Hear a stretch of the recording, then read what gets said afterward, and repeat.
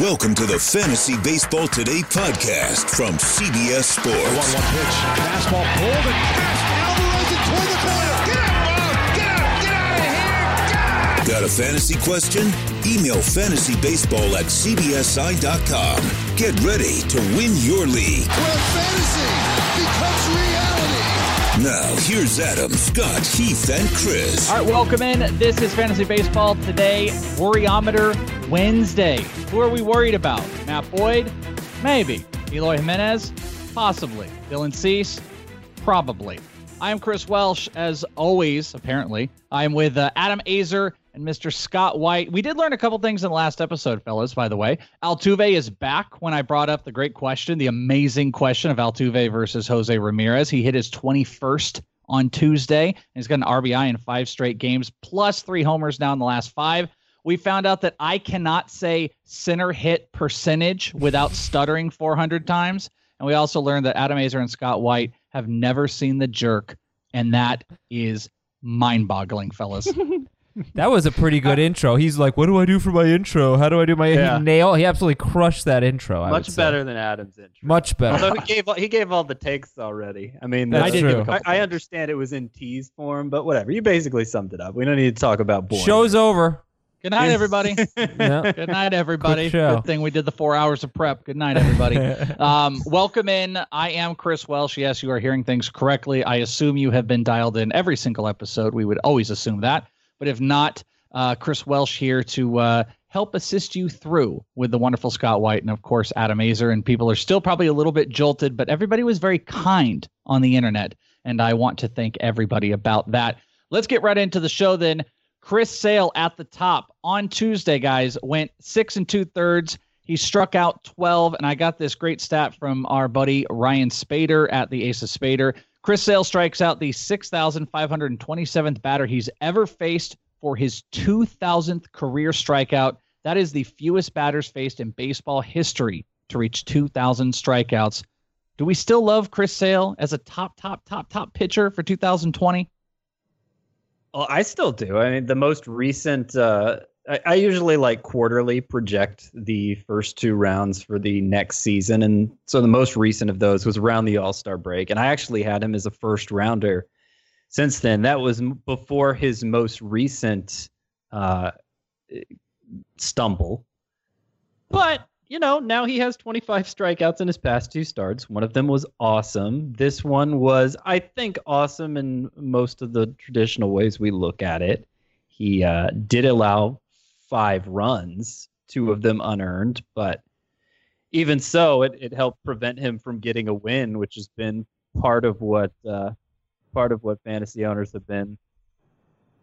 Part of the reason why they've been dissatisfied. Like, I feel like if Chris Sale's numbers were exactly the same, but his win-loss record was inverse, there would be far fewer complaints about the way he's performed this year. No. His ERA is what? It was 4.40 coming into the start. It's 4.40 now. But he's got too many bad starts. Strikeouts. Too many bad starts. strikeouts. But this is what happens 25 starts. When a guy gives up 109 whip. If he had an 11-6 record to go along with it, nobody would care. But you don't have an 11-6 record when you have a 4.40 ERA. This is what I was talking about with Chris Archer. You know, it was like he doesn't have bad win-loss record luck. He doesn't have bad record luck. He has a bad ERA that's contributing to a bad record. That's what's happening with Chris Sale. He's not unlucky. You're up my hypothetical scenario, Adam. Yeah, but but for 2020, yeah, like there's a lot of really encouraging signs for Chris Sale. But this has been kind of a hellish year for him, and fantasy owners should be frustrated. This start was good, not great. I think 5 runs sucks, 3 earned runs. It was still a quality start. 2 walks, 12 strikeouts. Can't really complain. I was a little surprised. 2 home runs, but just overall, like, yeah, I mean, I'm pretty optimistic about him, and Scott and I say it all the time. We defend him all the time because when Chris Sale is good, he's like 6 to 8 shutout innings with 13 strikeouts. He's amazing, but I can't run away from a 4.40 ERA, and the fact that he has 6 wins, it's pretty bad.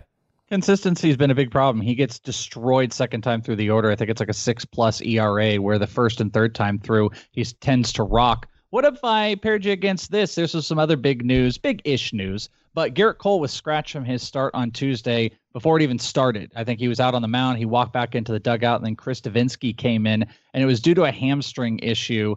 I don't know what you take, too much forward with Garrett Cole unless you get some horrible news, which we're going to have to find out here shortly. But Garrett Cole versus Chris Sale in 2020, is the gap close? Is one so much further? I mean, Chris Sale was obviously the guy coming into this season, but I know he's pared down a little bit. What do you think, Adam? Cole I'll take, but it's close. I really do like Chris Sale. Interested to see how he finishes the season, because he's always been a little worse in August and September. Those are his worst months. And, not necessarily bad, but by his standards, they're disappointing.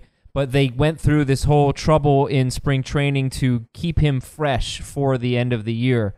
So I'm interested to see how Sale finishes. If he doesn't finish strong, everyone's going to take Garrett Cole over Chris Sale. And I think they might do it anyway, but it won't be super close if Sale struggles toward the end.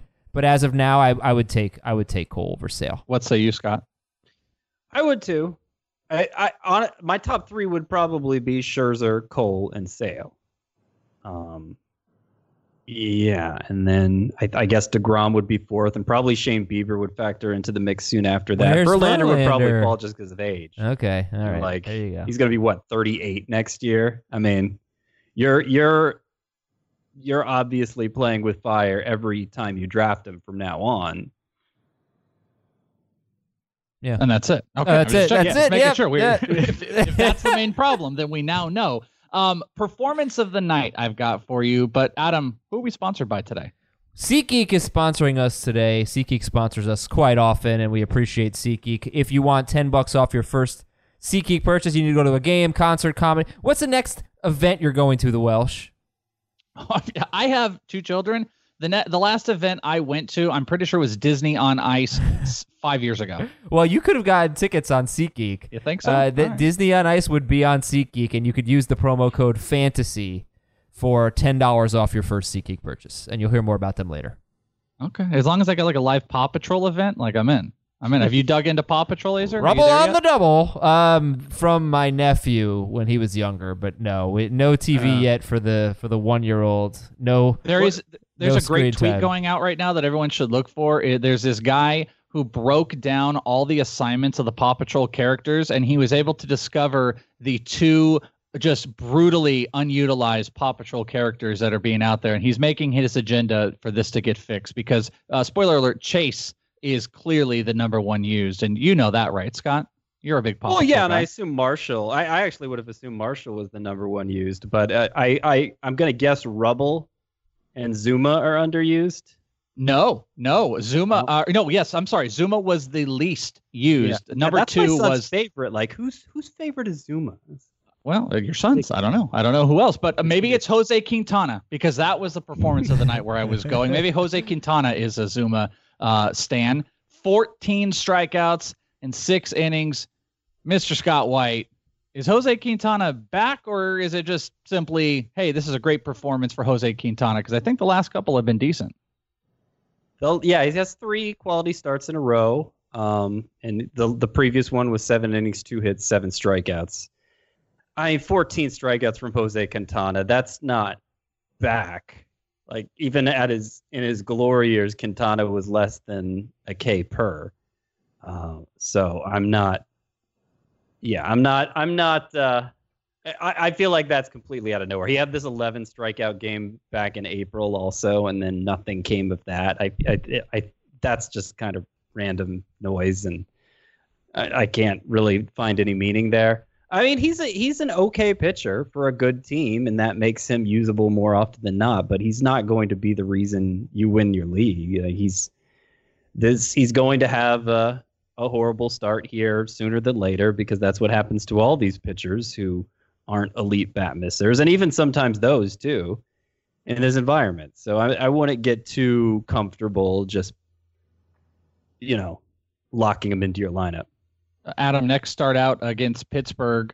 He is 93% owned in CBS right now. Any other notes on Quintana? Yeah, at Pittsburgh, you're going to start him. 93% owned, probably was pretty close to that before this week, but this is a 2-start week for him. The following week against Washington, yeah, I think he's an okay start in a 1-start week. I think Jose Quintana is he fits this category that's just like, kind of like Joe Musgrove. I forgot who else Scott said this about. You don't know what to expect from start to start. They're too good to drop. They're not must starts in a 1-start week, but you're just like, if Jose Quintana were on waivers, I'd pick him up. Since he got rocked like 8 starts ago, gave up, I think, 8 runs. Since then, going into tonight, his last 7 starts, he had a 3.67 ERA.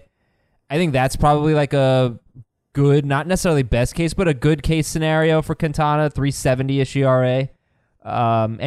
Hopefully some quality starts and some wins. He's solid.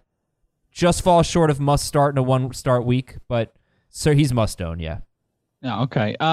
Burning through, Juan Soto is back. If anybody was concerned, he also hit a homer, 25th homer of the year. That is a very big positive. Here's a couple closer notes I want to get on you guys, and I think these are both very important. Jose Alvarado, who is only 25% owned in CBS, returned from the IL. His last save was July 1st. Emilio Pagan, who I know you guys were talking about last week, he's got 8 saves since Alvarado went on the IL, including 3 straight. Pagan is 57% owned right now. Scott White, Alvarado or Pagan, because Alvarado may be put back in some of those high leverage situations. Who would you put your bet on? I would put my bet on Pagan, but I would put my bet on committee ultimately, because that's how the way the Rays have wanted to do things. I'm hoping Pagan has earned a little more trust than he had previously, and the fact that the only other lefty in the Rays bullpen is Colin. It's Poche, right? Colin Poche. Yeah, who's he has some skills, but he's also had some horrible innings in terms of giving up home runs, and I don't think is super trustworthy. So I'm hopeful that also helps Pagan's case, but I'm worried that falls back into a committee lefty righty thing there between those two. Adam, would you go Alvarado? I would go Pagan, but I think the different question now is Pagan or a guy like Jose Leclerc. And if Scott really thinks it's going to be a committee, then you got to go with a guy like Jose Leclerc or Scott Oberg, guys who are not in committees. I'm not 100% convinced because it's been a long layoff for Jose Alvarado, so I think he's got to prove it first. I seriously doubt he's going to get the first crack at a save, but I certainly see, if I had a lot riding on Emilio Pagan, I'd be a little nervous right now. Yeah. I think it comes down to, like, if you're in a league where you can make that choice, like it's not so deep that all the guys who are in line for saves or at least part of a shared situation there aren't already owned. Then I feel like Pagan's the higher upside choice. He's the better team. The ratios have certainly been better than Leclerc's this year, so I would stick with him over, as opposed to picking up Leclerc. But I was hoping one of you were going to say Alvarado, but I can do my song here where it's Alvarado, why don't you get some save chances? Nice. Been out blowing saves. Pretty high pitch there, Scott. He really went for it. I was trying. It wasn't the best. He could as sing. with most song references, I have no idea what he was doing. Oh, no it was idea. Desperado by the Eagles. Come on, Scott. You're just doing a bit now. No, it's not. It's sad. Music, it's sad. I am a music illiterate. Desperado. All right. We got to move on here. Sean Doolittle, he has been feeling some fatigue. Daniel Hudson got the save. Only thing I'm curious about, this was on Tuesday, Daniel Hudson got the save. Only thing I'm curious about is the Sean Doolittle fatigue enough for you guys to be worried to be out chasing? I was doing Alvarado song. They're out chasing saves. Would you go out and try to chase some saves, just pure fab throws at just anything because you might miss out on some opportunities? I know it's kind of a broad-based question. Are you worried enough about Sean Doolittle that you might need to take some preemptive action, Scott? In terms of him losing his job, I'm not really. No. I don't think, even with some of the moves they made at the trade deadline to bolster their bullpen, there's not really another closer caliber pitcher there. And I mean, in the spectrum of all relievers getting saves right now, I feel like Doolittle's still in the upper half. Like, there's basically 12 good closers in baseball right now, and that's counting 2 that aren't healthy right now, Kimbrel and Ken Giles. So, it's it's not like it's not like Doolittle is bad when you really break it down. And it's not a cut thing. It's just about like, are you worried, man, you're going to start missing out. Maybe there's one or two less opportunities that come every week or two. Adam, I mean, is there any, we're talking about Leclerc, obviously, if you can go make a pickup. Are you just a little bit more maybe apprehensive about your save position and maybe spend a little bit more or go a little bit higher on the waiver wire on any possible closer out there? Or is this, hey, don't worry, give him a couple weeks and Doolittle will be okay? I mean, I think it could be just give him another day and he could be fine. It's not like they're putting him on the IL. Just he had pitched a lot recently and he said he's running out of gas. Remember, this is a guy who has an extensive injury history and doesn't, hasn't had like a big workload. So I guess I'd be a little nervous about it. I mean, I wouldn't mind picking up Brandon Workman. I know he blew a save today. Mark Melancon did get the save for the Braves. He pitched an inning. He struck out 2 against the Mets. So and those Shane are some Green options. pitched the 7th and Didn't do well. Gave up 2 runs. Yeah, non-save situation. Blah. Yeah. How about some standouts? You guys got any other standouts? Wait, you know what? You, Adam. The Welsh, actually, before we get to the standouts, there's a segment that I forgot to tell you about. The Welcome Back segment that we should do. We should do it now because it's a fun segment. And, I got to teach you how the Welcome Back segment goes. Although, Is there a song? Is it like there's a song. Welcome Back? That's exactly what it is. Yeah. But I've got to fix my internet. So let's actually do standouts first, and then we'll do Welcome Back. So I apologize Okay, for that. so we're not going to go to Welcome Back. Not Connor. yet. We'll go to the standouts. Okay, well, I'm going to ask you then, even though I know you're working on that. You got a standout or two for us, Adam? Well, other than Quintana, we got to look at the in-progress games, right? We start recording around 11:15, 11:30 Eastern, but one of the in-progress games, I'm just extremely disappointed in Brendan McKay. Now, it looks like he may have rebounded a little bit. He gave up 4 runs in the first inning and 3 scoreless since then with 7 strikeouts, but 6 walks. I'm really disappointed. Yeah, so right now his line at the end of 4 innings is 4 innings, 5 hits, 4 runs, 6 walks, and 7 strikeouts. I am encouraged. I think the strikeouts have been pretty good 2 games in a row. I mean, the Padres strikeouts. It's actually 3 games in a row. Against the Red Sox, Blue Jays, and Padres, the walks are crazy. He had walked 3 guys in his first 6 appearances, so that's just weird. But I don't know, 4 runs in the first inning. Sometimes a guy has a terrible inning, he rebounds, and you can come away kind of encouraged. Maybe that'll happen when his night is said and done. I don't know how long he's going to go, but I just you have not been rewarded for starting Brendan McKay really since his third start. His first start, he almost threw he had a perfect game going through 6. Yeah. His third start, 5 scoreless, 7 strikeouts against the Orioles, but that's it. Now 4 starts in a row where you really haven't been rewarded for starting McKay. So I'm disappointed. Yeah, I buy that one. Scott, what about you? Any standouts? I actually would like to know for both of you how you feel about McKay, and because you, Chris, have seen a lot of him in the minors, and if we should hang on to him right now or if he's droppable. Yeah, I mean, for me, he was a guy that I had actually picked. Actually, when I did a hit for you guys over on HQ, I had picked Brendan McKay as a second half guy because the team was committed. And that was a big, important thing to me. He's always been a strikeout guy. I've never been overly impressed with the full combination of his stuff. Sometimes to me, like some people pick on Casey Mize. Like Casey Mize might be a guy that, he's got some advanced stuff that's just absolutely fooling minor leaguers right now. But when he gets to the major league level, it may level out. That's kind of how I feel about Brendan McKay, but I was excited that they might use the same minor league schedule where he, has an off day, pitches, off day, and then starts to hit. That never happened. I like the combination of all of it. Usually with a guy like Brendan McKay, I would have strayed away from if I wasn't getting maybe potential hitting stats. I like the strikeouts. I think he's going to be volatile, so if volatility is not your bag, I would probably move on from Brendan McKay because there's probably other options. Anything you disagree with there, Scott? Well, I just wanted to point out, I wrote an article last night, the 15 pitchers of everybody who I feel like have innings concerns. And, we've made a big deal of Chris Paddack all year, but the guy who has set a career high in innings this year by the most so far is actually Brendan McKay. So I would be worried just from a shutdown perspective. And then beyond that, I mean, the fact he's never going 6 innings, I don't think he's going to be a great asset for you rest of season. That's says nothing about his long-term value. That's obviously a different discussion, but I'm not really counting on him for much. Are you counting on anybody else after Tuesday? Anything stand out?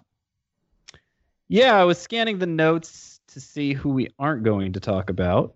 And Talk about everybody. I want to point out Nicholas Castellanos seems to be fixed now. The change of scenery, which so rarely actually amounts to anything, seems to have worked out in his case, in part because Joe Madden has extended him the courtesy of batting him second in front of Chris Bryant and Anthony Rizzo. So in 12 games since joining the Cubs, he now has 13 runs scored, and runs was a category that was really suffering for him with the Tigers compared to previous years. He hit his 5th home run in 12 games with the Cubs as compared to 11 in 2/3 of a season with the Tigers. And the underlying numbers said he was mostly the same player he had been the previous 2 years, despite the underwhelming numbers. So I think he's fine now. I think he's going to be a fixture in lineups again.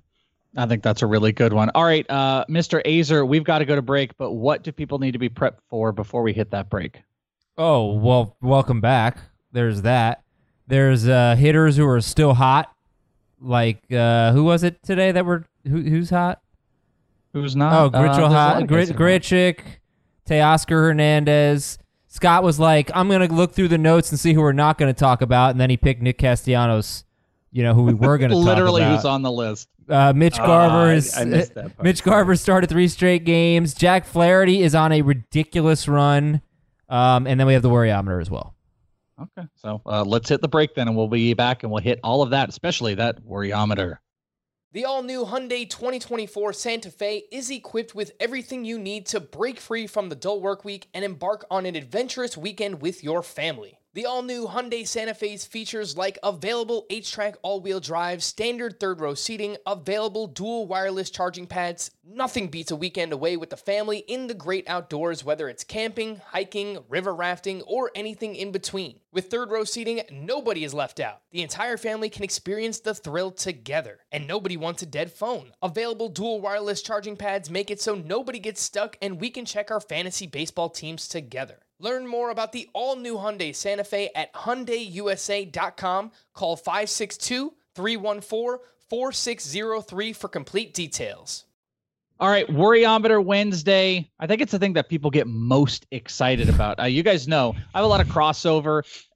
Very, very nice people have been hitting me up. They're like, I only listen to ITL and CBS. We've always had a lot of crossover. And let me tell you, people love the Worryometer. So, Adam, no matter what happens, no matter who would be in this seat, the Worryometer could never go away. That is your staple. It's the legacy of the podcast. I was bemoaning how Adam was like coaching you on the Worryometer before we started recording.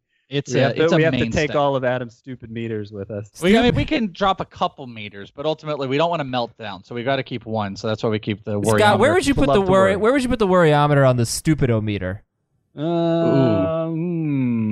It's a 6, solid 6. All right, I submit this one to you guys. Dylan Cease, who is 50% owned in CBS leagues, went 6, walked 5, only struck out 2 on Tuesday. 0 quality starts in his last 7.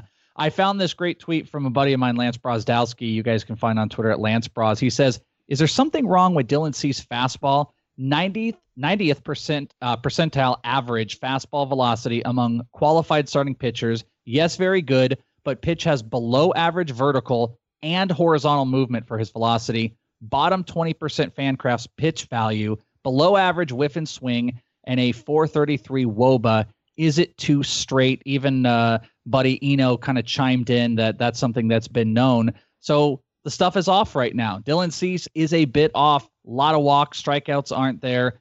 How worried are we about Dylan Cease, Scott White? This year, I don't think he's going to have much value. I mean, we're talking now he's at more than a walk every other inning. And that's he's also has innings concern. He's one of the 15 pitchers who show up in that column. As he's going to run into a workload issue here eventually. But I don't know that he's going to provide much value even between now and then. as far as whether or not his fastball is good enough for him to make it in the majors, I think it's too early to answer that. He was obviously a great strikeout pitcher in the minors, but I'm not seeing a lot here to keep him on my roster in a redraft league. He kind of has a Patrick Corbin-ness to him where we need him to develop a third pitch and we need there to be a little bit more stuff going on there because he is a too big high pitcher. We just need more variety. He's only reached 7 strikeouts once, by the way, which is not great for this type of a pitcher. It's not great. And that happens a lot. A pitcher gets called up and he's really leaning heavily on 2 pitches and then I just had an amazing drop. For God's sakes, just give me the damn number. This is the worryometer. Give me a damn number. He's a 15 on the worryometer. Just get rid of Dylan Cease already. 15 on the worryometer. Of course, Adam is over the top. You got to be strong. Got to give hot takes. Like People like hot overreaction he's the takes. Hottest of takers here. No, I'm serious. Hot take-o-meter. I would drop him. He's 50% owned. I don't really see a reason to keep him. First time giving a worryometer grade, and it's 15. My goodness. Mitch Keller or Dylan Cease? Keller. On the Keepometer. Yeah. Okay, Keller. Yeah. Keller. Mystery box. The Atometer for you, Adam, is Keller over Cease? The Atometer? Yeah, I'd go Keller. Yeah. Adometer. All right, number 2, worryometer. Eloy Jimenez, 1 for 4 with a double and an RBI with a strikeout against Houston. 28-game stretch before going on the IL in July. He was hitting 265, 10 homers, got some doubles in there, a 948 OPS, but 14 games since coming off of the IL, hitting 207, 20 strikeouts with 2 walks, 1 double, a 561 OPS. Adam Azer, where are you at on the worryometer with Eloy? Worryometer. Worryometer, 5. what did I say? Worryometer. It's the worryometer. 5 for Eloy Jimenez. Because of the stretch that you mentioned, with a 948 OPS in 28 games before going on the IL, it just seemed like he was turning it around. It's mostly power. I think he has 19 home runs in 82 games. So as bad of a year as he's having, he's on pace for almost 40 homers. Look, he's been terrible since coming off the IL, but this happens. This happens with a lot of players. So, I mean, I can understand you're in your playoff drive. You need to make the playoffs or something like that. You can't afford to waste another week on Eloy Jimenez. I get it. You probably have to sit him. In a shallower league, you may have to drop him. But there was too much good. He was finally starting to erupt, and we're seeing what Vladimir Guerrero Jr. is doing now. I don't want to give up on Eloy yet, so I'm going to say a 5 on the worryometer. What about you, Scott? I feel like there were some stronger indications that there was a way Vladimir Guerrero could redeem his rookie season than there is with Jimenez. I really don't care about Jimenez in a 3 outfielder league. It's, we're talking like a 9 on the worryometer. And like the way he started his career reminds me an awful lot of Jorge Soler, where if you remember, Jorge Soler's numbers in the minors, they were better than Chris Bryant's when they were coming up at about the same time. Strikeout rate was really low. This guy's going to be a stud. And it took him 5 years to become a semi-stud, I guess, is what he is this year. And I'm not saying Eloy Jimenez is going to go the same direction. I mean, look at how quickly things turned around for Rafael Devers this year. I'm just saying it's been a highly, highly disappointing season for what was probably the second most hyped rookie for fantasy purposes coming in. I don't think a lot of people would have thought that Jorge Soler would be worlds better than Eloy Jimenez coming into this season. Yeah. That would have been a shock to many people. Right. All right, next up on I was about to say don't do it. Worryometer, right? Yeah, no. It's the worryometer. It's the one thing I'm keeping. Worryometer. See now it's in my head. You're in my head now, Adam. It's worryometer, like thermometer. Sorry. Yeah. Thermometer. Matt Boyd gave up 7 runs, 4 homers allowed against Seattle. He's got a 4.38 ERA, 35 walks, 192 strikeouts, and 30 home runs allowed in 146 innings this year. Where are we at on Matt Boyd, Adam? 5, 4, 4.5.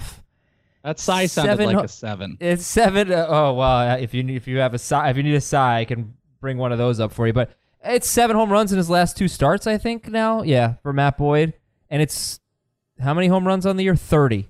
So many. Yeah, it's just I feel like his stuff is so good.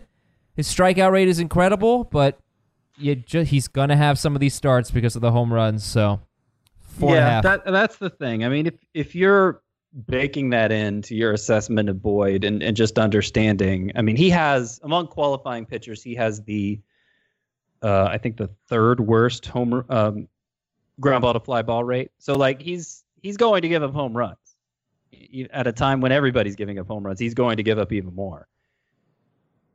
But I mean, how many times have we been in this position with a pitcher who we know is good? And I still feel like with the strikeout to walk ratio, we should know Boyd is good at this point. Couple bad starts, ERA suddenly in the mid 4s. It looks terrible. And then we quickly forget about it because he turns into who we know he could be again. That's happened so many times for so many pitchers this year, especially with kind of the random number generator effect that the home run explosion has created. And I think he's going to be fine in the long run. It'll be interesting to watch with Tampa Bay and Minnesota coming up. What were you saying, Adam? Yeah, no, it's a deeper funk than that for Boyd. I mean, that's the problem. Since the beginning of June, last 12 starts going into today, he had a 5.56 ERA with 19 homers and 68 innings. He had a pretty good stretch in there, but most of it's been bad, and he doesn't have any track record. He has a bad track record. So that's why I'm not quite as convinced that he's going to turn it around and be this year's Patrick Corbin. Like, I feel like I know he's going to strike people out. I worry that he's going to have a ERA over 4 going forward. All right, worryometer, Daniel Murphy. Last 6 games entering Tuesday, he was 2 for 23, 0 extra base hits, 0 walks, 7 strikeouts. Previous 24 games since the All-Star break, 369. You got a bunch of doubles in there, an over 1,000 OPS, 400 BABIP, though. So Scott White, Daniel Murphy, worryometer, what number range do we hit? I'll put it at like a 5, and the worryometer comes in part because I worry about how to handle it. Obviously, second base, like every other infield spot, you got options. You know, you probably Daniel Murphy's not the only startable second baseman on your roster, and I guess maybe you could do the home away thing with him, like we do for so many Rockies, because. Yeah, I mean, he's got like a 900 OPS at home versus 700 on the road, and maybe that solves it. But I don't know. There has been a skills decline for Murphy. It wasn't just a slow start and then he got hot and he's fine. He's not hitting the ball with the same authorities before. He's 34 years old. And there's a chance that, like, he's just, even with the Coors effect, he's not quite good enough in like a standard 12-team league to be one of those 12 starting second basemen. Adam, what about you? Yeah, it's disappointing. It's a big week for him because nothing but home games, and I don't think he's done much so far. So I don't really know exactly where I'm at with Daniel Murphy. Looked like after the All-Star break, looked like he had turned the season around and finally started becoming what we thought. And now he's in, 2 for 23 with no extra base hit slump going into today. Yeah. I think one of our emailers pointed out the Rockies have nothing but full home or full road weeks going forward. It's either a week where all their games are at home or all their games are on the road. So it's just very handy. Yeah, no, it is. In those weekly lineup leagues, Chris. Or are we calling you the Welsh? Adam keeps calling you the Welsh. Please call me whatever. Yeah. I feel like the Welsh, everyone's going to be like, what are you, like the edge? Like, what are you trying to be here? It's just a little something too that's hip. stuck. Yeah. The Welshometer. Go ahead. Yeah, the Welshometer is what we should call you. Welshometer. There you go. I can say that better than the other one. All right, last one. Nick Senzel. He's hitting 200 in August with a 217 OBP and a 289 slugging. I don't think there's going to be any claim to vertigo causing this. It's just not good play. Scott White, worryometer, Nick Senzel. I'll put him at about a 5 also. He's not. He hasn't really done anything during this first taste of the big leagues to suggest he's a fixture in anybody's lineup, or he should be. You know, the multi-eligibility makes it so he's a fine starter. You know, he's not a 0 for stolen bases. I'm not sure how those have been going recently, but he's not a 0 for that. Yeah. And you know, he's a fine fill-in option if you don't have anybody better. But like, I'm not counting on a late season surge, or like I was for Vladimir Guerrero. I think he's just kind of a boring option right now. Adam, is he as boring to you as he is to Scott? Ditto. He's pretty replaceable. Not terrible. If you have to start Nick Senzel, there are worse things. But if there's somebody you really like on waivers and Senzel is one of the guys you're kind of wavering on, keeping him, I think you can drop him. All right. I want to get to some news and injury when we come back from the break. But before we go to the break, Adam, you were teasing welcome back so hard. We've got to do the welcome back here. Otherwise, we'll never get to it. Do we have it? Yeah, but can you welcome back? Wait, where? No, I don't have it. How do I not have it? Oh, wait, here we go. So, yeah, a few guys, the Welsh. You know, what are we going to say to Griffin Canning today? We're going to say, went too far. Damn it, I screwed it up. Your host timing is off. Adam. So bad, so off. Okay, yeah, welcome back. Who are you welcoming back? Yadier Molina. I have a good note on Yadier Molina. What do you got? Jose Alvarado and Griffin Canning, by the way. Those are our welcome back Cotters for all of them. Yeah, do you have a stat? Griffin Canning is like Nick Senzel to me, or the worst. I don't really have much interest in Griffin Canning. And no, he did not have a good start tonight. Yadier Molina, absolutely pathetic slash line of 265, 294, 397 in his first, through May 28th. That was when he first went on the IL. 265, slugged 397. That is, let's see, with the OBP, that's a 691 OPS. Pathetic.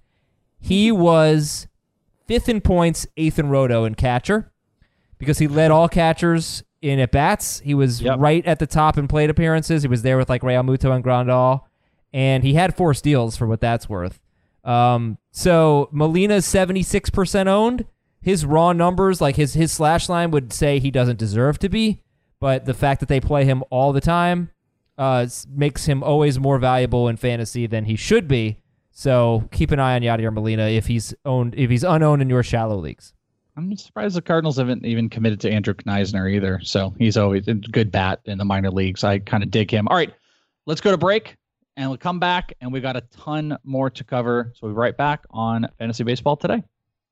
If you've ever been in the market for a new home, you know home shopping can be a lot. There's so much you don't know and so much you need to know. What are the neighborhoods like? What are the schools like? Who is the agent who knows the listing or neighborhood best? And why can't all this information just be in one place? Well, now it is on Homes.com. As somebody who's been through this, I can tell you these features are so incredibly valuable. They've got comprehensive neighborhood guides and detailed reports about local schools, and their agent directory helps you see the agent's current listings and sales history. The area you live in is just as important as the house itself. You can get to know a neighborhood without ever setting foot in it. Say you're a really active person. You could find out about the nearest parks. Do they have a baseball field? Maybe you want to join a softball league like Chris and I play in. Also, Homes.com collaboration tools makes it easier than ever to share all this information with your family. It's a whole cul-de-sac of home shopping information all at your fingertips. Homes.com. We've done your homework.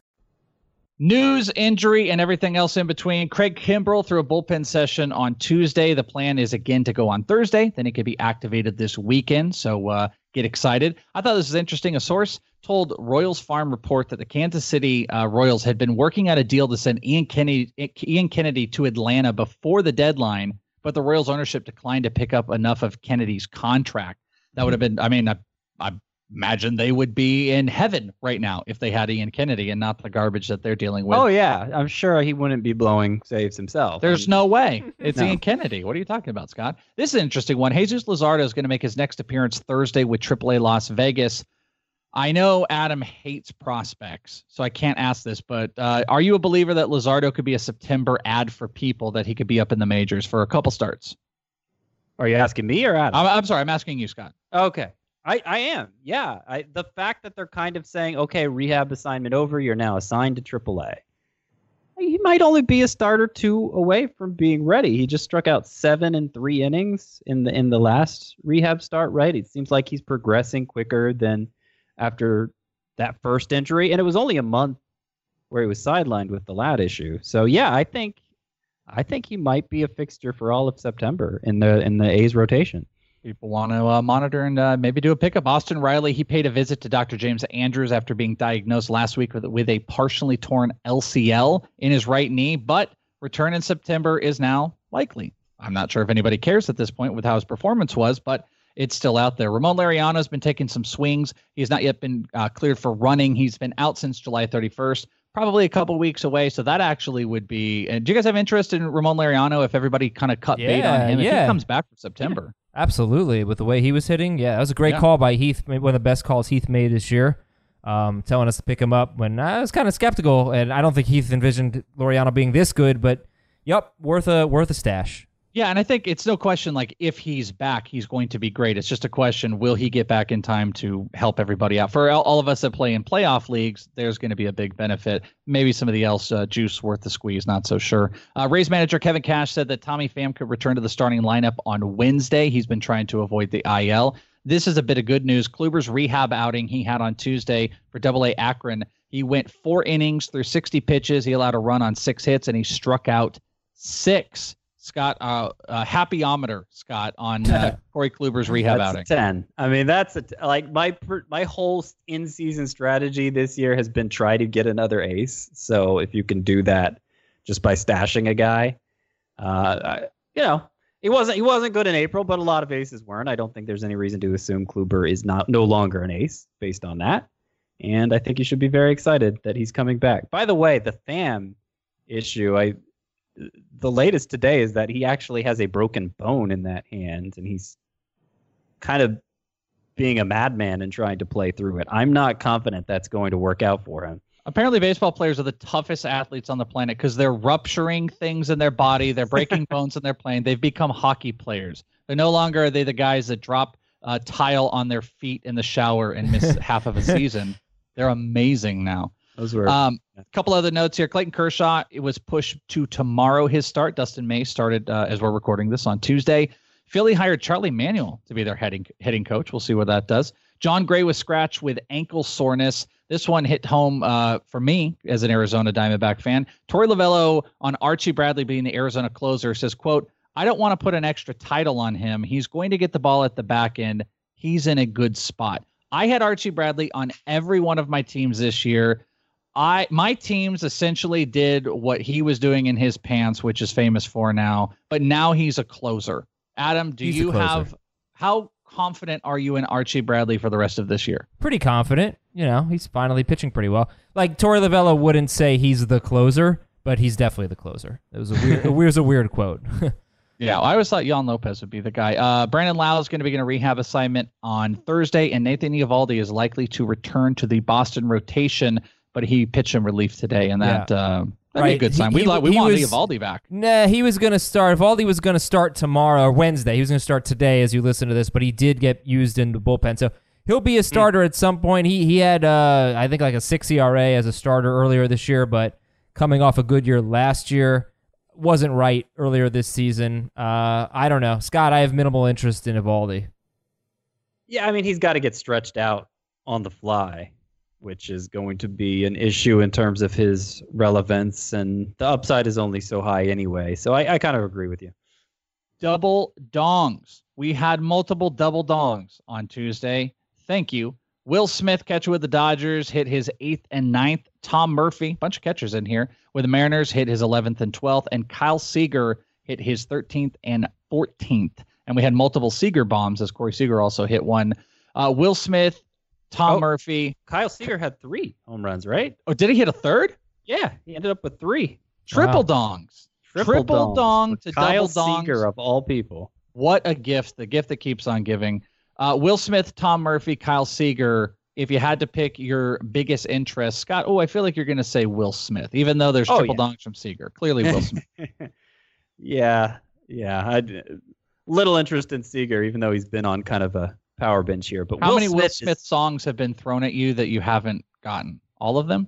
I think I know all the reference to Will Smith songs. I think there's probably some. So you don't know Desperado, but you know Will Smith songs. I mean, he knows Wild Wild West, but not Desperado. I've obviously heard of Desperado, okay? Oh, have you? Because I'm not convinced. Of it didn't ring a bell for me. Oh, It yeah, it wasn't was the great, no. Welsh's fault. Yeah, It was. I mean, when I was like, Alvarado, I mean, I thought I had the tone there. I just didn't have the words clearly. Adam, we were talking about Tom Murphy off air that he's starting to get he's starting to play some games. I think he's got 3 straight as a catcher out there. You got interest in Tom Murphy?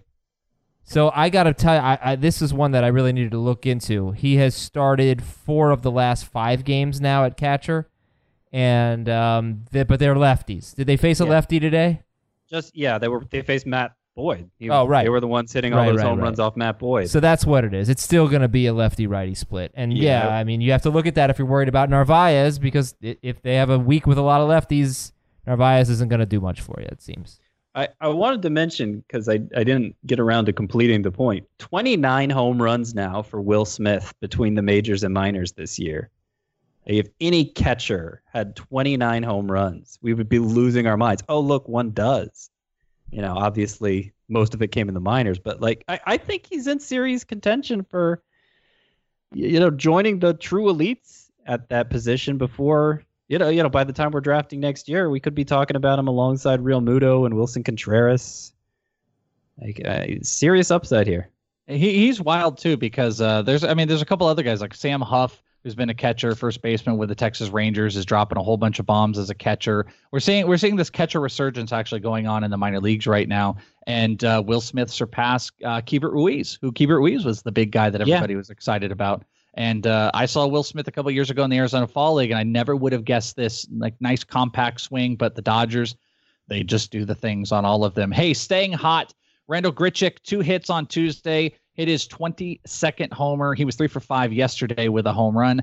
Teoscar Hernandez has 4 homers in his last 5, hit 1 today.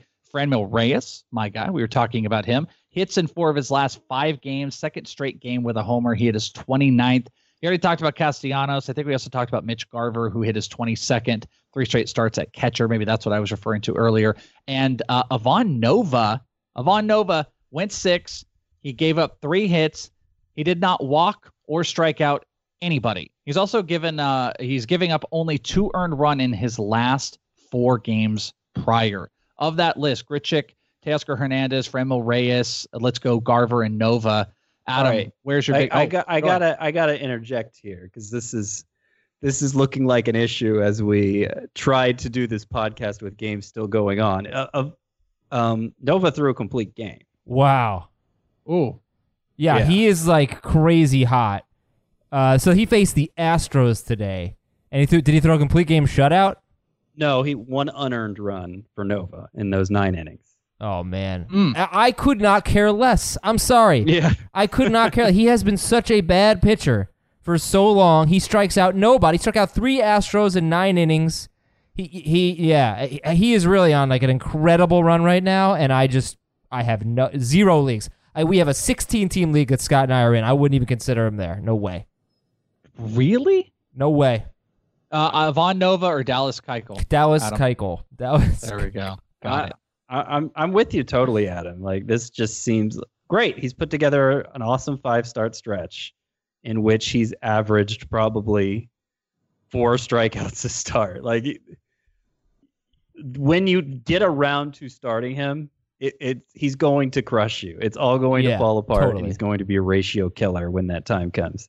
Yeah. The rotation, Jack Flaherty, we talked about him earlier, went 7, 3 hits, walked 1, 7 strikeouts. Adam, Jack Flaherty is on something. I mean, if you want to talk about guys that are improving their 2020 value on where we're going to be drafting him, Flaherty was kind of a hot option this year coming into drafts. He should be even hotter next.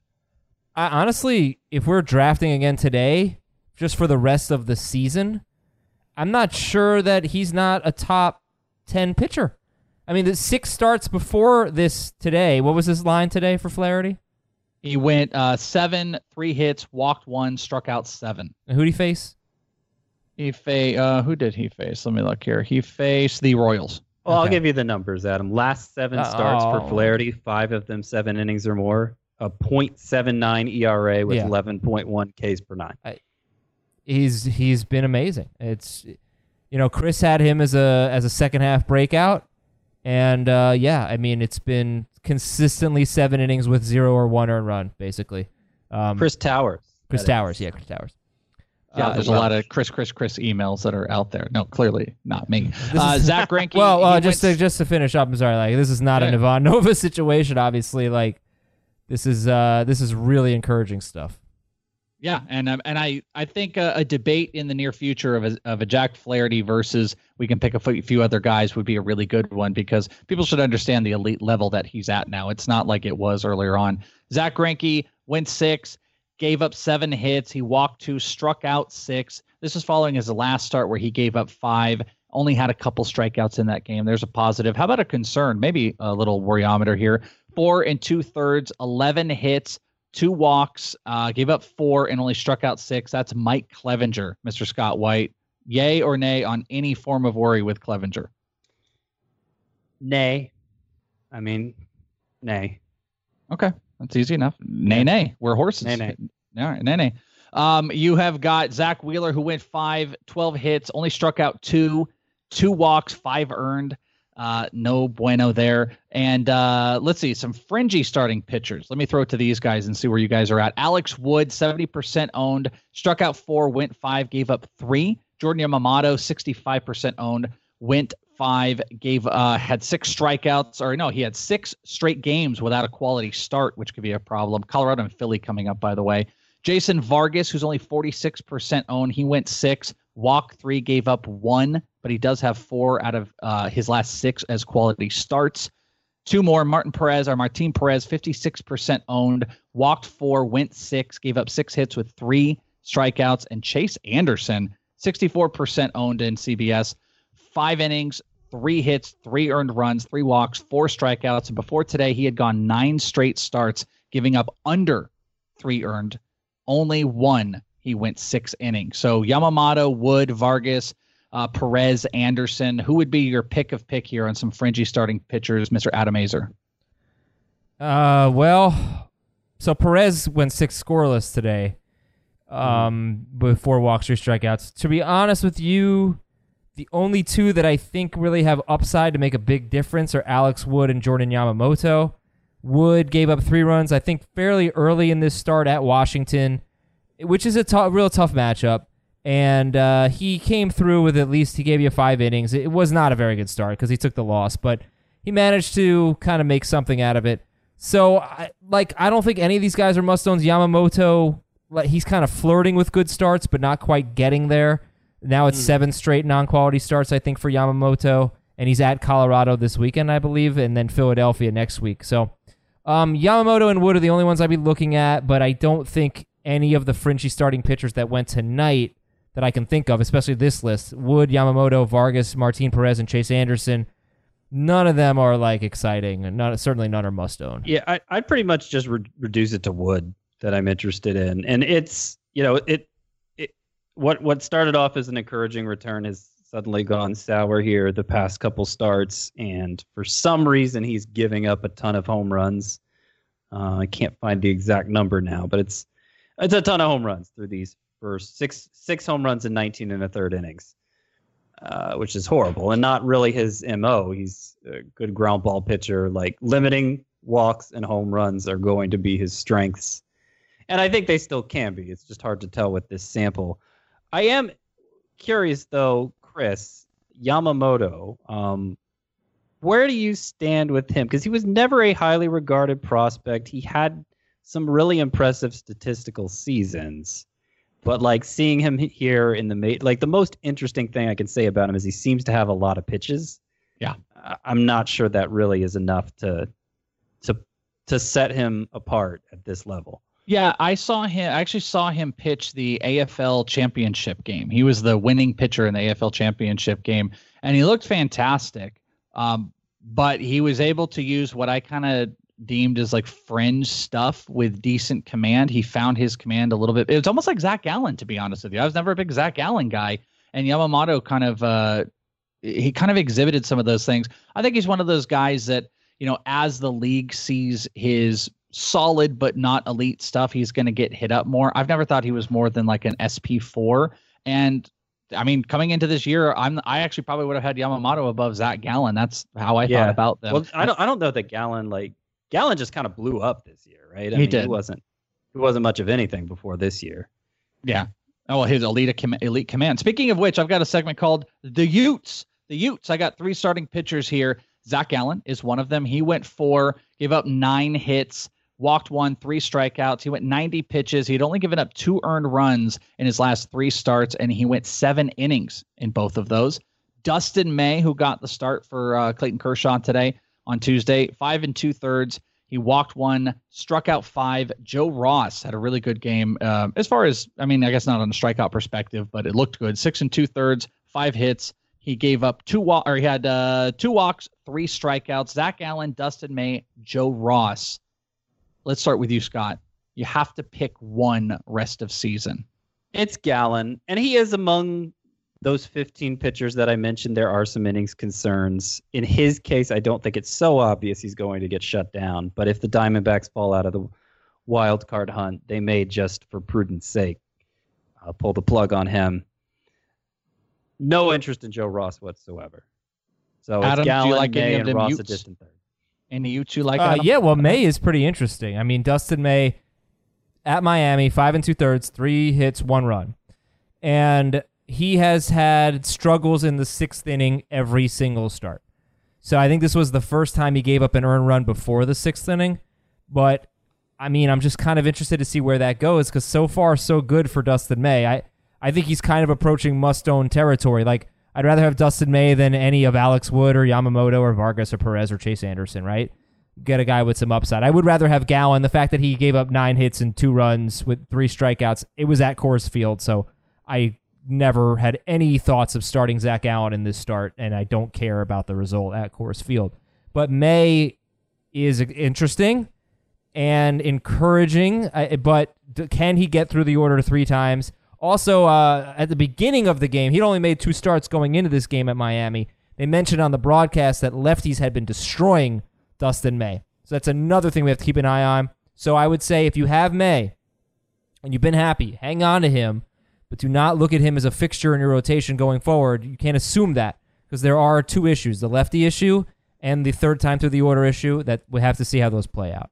I need to add, well, we're going to get to the bullpen, right? So I just need to add that kind of interesting Sergio Romo got a save today. Taylor Rogers probably should have been available. He pitched on, he got crushed on the 11th, and that was 2 days ago from yesterday. So I just needed to throw that out there. That Ken Giles got a save. He pitched that. It was a good sign, but also Romo got one for the Twins, which I thought was interesting. That's going to happen on these night shows, like the complete game thing for Nova. Like there's just going to be some things that we noticed during the show, and that was one thing I noticed. Yeah. I'd also add to Dustin May, not only the best stuff of all those guys, best nickname. I've never heard you guys use it yet, but it doesn't mean you haven't. Ginger Guard. Yeah, the Ginger Guard. And he is also so skinny. Yeah. I was watching him today that, I'm sorry to say, that's not an insult, but he just looks like Carrot Top. If Carrot Top were... And Carrot Top's, ripped, but before Carrot Top was ripped, I feel like just a really skinny, lanky, very, very redhead. It looks like Carrot Top is pitching for them. But nobody likes the skinny guys who get big anymore. Who likes Dave Chappelle as much as they used to? Not is that he you big ever now? liked He's Carrot big? Head. What? He's big, Dave Chappelle? Liked Carrot Head, obviously. Carrot Top. His name is Carrot Top. Oh no! All right, so I'm telling Ginger Guard to keep his size. A couple other Utes here, and then I got one over owned. I want to ask you guys, and then we'll do a quick few emails. Travis Demerit, 2 hits tonight. Also got his 3rd stolen base on a 7-game hitting streak. Randy, how do we say? Arozarena. Arozarena. Oh yeah. Arozarena. Right. Did not start, and they had a DH. But Josh Rojas with the Diamondbacks, he started again. He was in right field this time. Caught stealing. I'd have to go back and look. But a couple of those updates on the Utes. Travis Demerit or Josh Rojas, Scott, rest of the season? Rojas. I feel like Rojas has shown clearer potential in the minors and has fewer weaknesses. Demerit's always had big-time strikeout problems, and he's striking out more than 30% of the time so far with the Tigers. That being said, I have a strange fondness for Demerit. I think in part just because nobody's really gravitated toward him yet. So we don't have to have like a sell high discussion with him. It's scarcely owned, but he's running, obviously it's 12 games, but he's run some more than I expected. He's gotten extra base hits apart from the home runs. He's walked a lot. I'm kind of interested in him. I've been starting him in a 2014 points league, and I haven't regretted it so far. And Rojas did get a hit on Tuesday night, so it's hitting 429. Over-owned. Lorenzo Cain, 85% owned on CBS. He doesn't have an extra base hit in August. Went 0 for 5 on Tuesday. Adam Azer, is Lorenzo Cain over-owned? Extremely. Yep. I dropped him in a 14-team, 3-outfielder league. I don't even remember who I dropped him for. I think I dropped him for Giovanni Urshela. It's winning time, people. Lorenzo Cain is not helping you win. He's over-owned. Scott, over-owned? Yep. Okay, over-owned-o-meter. All right, perfect. A couple emails we're going to burn through. You guys can email fantasybaseball@cbsi.com. This one, I had mentioned in the last episode about players owning other players. Lance Berkman owned the Reds in 174 games against them. He had a .314 average, 52 homers, and 44 RBIs. Jeez.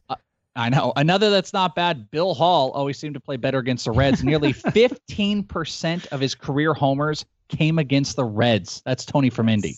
That's a fun stat, though. Always when describing Bill Hall's career, you're talking about like 2 years, right? It does feel like that. Is that true? Yeah, it feels like that. It's like 2 years stretched into what seems like 5. Do you remember differently for me? He had the 35 homer season, and that was basically. Let me look it up. I want to see. Yeah, exactly well, I feel like he Bill just kind of Hall loomed played. around for a couple more years, but it you're was right. like 2 years of production. You're right. He technically got 11 seasons in the majors, so I'm totally wrong about that. 15% of his homers to the Reds. Look at There that. you go. Dear Chris, Scott, Chris, and Scott and Adam. I like that.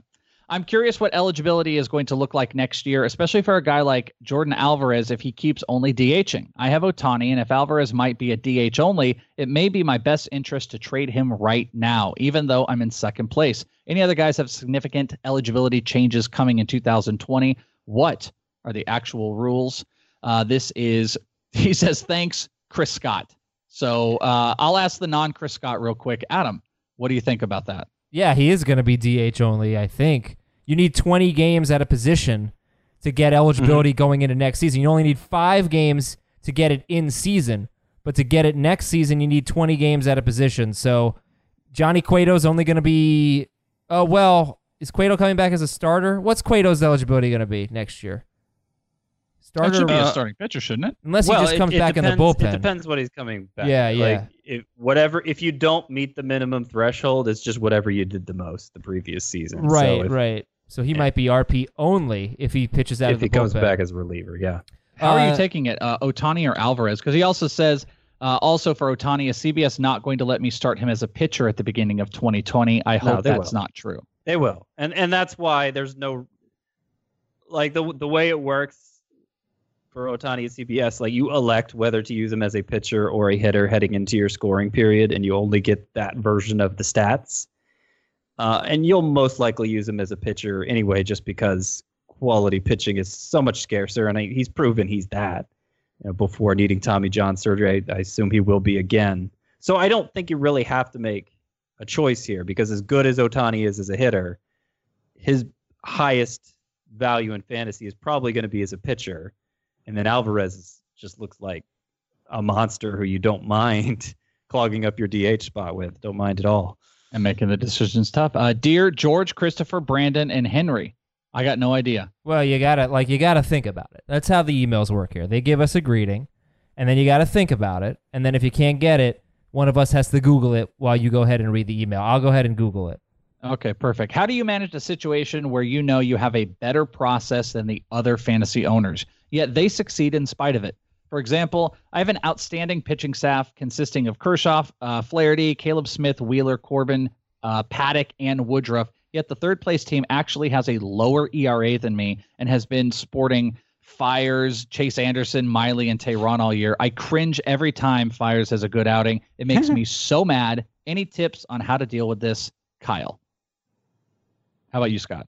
To deal with it? I mean, just you may have the last laugh yet, right? I'm not sure if this is a head-to-head league where playoffs, or if you only the team who's in first place counts at the end. I think you trust the process, and this seems like a perfect combination of pitchers overachieving that this one owner has. Like it's like the greatest hits of pitchers who seem due for a massive downturn. So I wouldn't stress about it so much. I mean, your team is better. Yeah. Take a deep breath. Count your eggs at the end of the season. That's not a saying, but I'm making it. Count them in a basket at the end of the season. I think those were the Tudors. What are the Tudors? Like the dynasty, the Tudor dynasty, the English dynasty. Yeah. Well, you're assuming I'm like super educated. So was that like a mini series? Oh, the Welsh. I would never assume that about you. That was the Tudors was a mini series. It was on TV. You should know. Oh, the HBO series. Well, that's right? why. Like it's kind of a cultural touchstone or whatever. I guess none of us watched it clearly. I did. I get used most of my history from HBO and television, and I did not catch that one. Yeah, so, no, I was learning about like I learned on HBO too, like second century history with those dragons and those White Walkers and stuff. Yeah. Really, yeah, fascinating stuff. I wrote a thesis on it. Cultural thing in our lifetime, Adam. Well, Game of Thrones. Yeah, you gotta realize. I mean, back in the day, I also learned that Deadwood was a real place, and part of the characters were not real, but most of them were. Most of them were, yeah. That was interesting. Hey, listen, we're gonna end the show here. I didn't get a chance to say this yet, and it's an hour and 5 minutes in, so I don't know if anybody's listening, but people told me to watch Euphoria. I'm gonna say this on the football podcast as well. Euphoria is the first episode, the pilot episode, was the biggest piece of crap. I hated every second of it. It was exploitative. It was wrong. It was borderline offensive. It was terrible. It was garbage. It was childish. It was one of the worst episodes of any show I've ever seen. The worst episode of any show I've ever seen is Brian and Stewie trapped in a bank vault on Family Guy. This was just worse than that. I absolutely hated everything about Euphoria, and for all the people saying it's the best show on TV, I'm not even going to give it a second look because it was just dreadful, that pilot episode. Okay, thank you. That's a great sell. I'm in. I'm sold. I'll check it out as soon as I possibly can. I just know Mary Jane is in it, or MJ from Spider-Man, and she does a bunch of horrible things. So haven't watched it. Don't want to be that depressed. That is the show. We got more emails. We'll hit them back tomorrow. Thank you, everybody, for sending in those emails, and you can do it fantasybaseball@cbsi.com. Thank you guys for tuning in. Thank you both for having me on the episode. That is Adam Azer. You're on the. You don't have to thank us. You're on the show. Well, but I'm thanking you guys, and I'm here. Thank you for having me here to Adam Azer and your wonderful. Stop trying to ruin the outro again, Adam. He was doing fine. God, go ahead. Goodbye, everybody.